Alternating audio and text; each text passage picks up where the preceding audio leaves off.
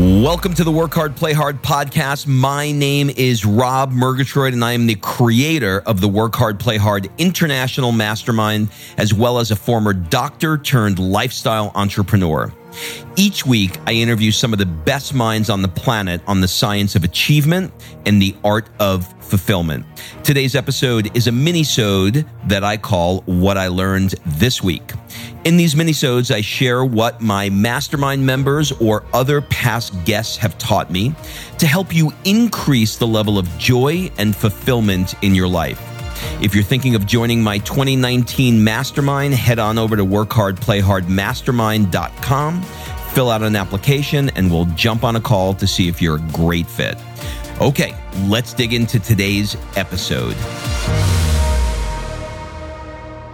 What's up, everybody? Welcome to another 2-Minute Tuesday. I was listening to a Tony Robbins audio, and he mentioned something that really struck me. And there are just two simple questions that I wanted to share with you today.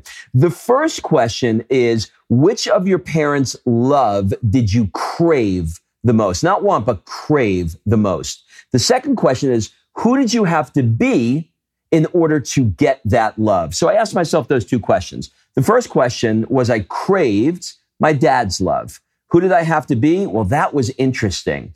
I realized that my dad viewed super educated or wealthy people as arrogant, stuck up, their nose in the air. You get the idea. And I realized that I had consciously played small because of this. I never really wanted to get too big, because if I got too big, I wasn't in his inner circle because it was those people, the suits. You get the idea. So I ask you to ask yourself those two questions and add one more question to it.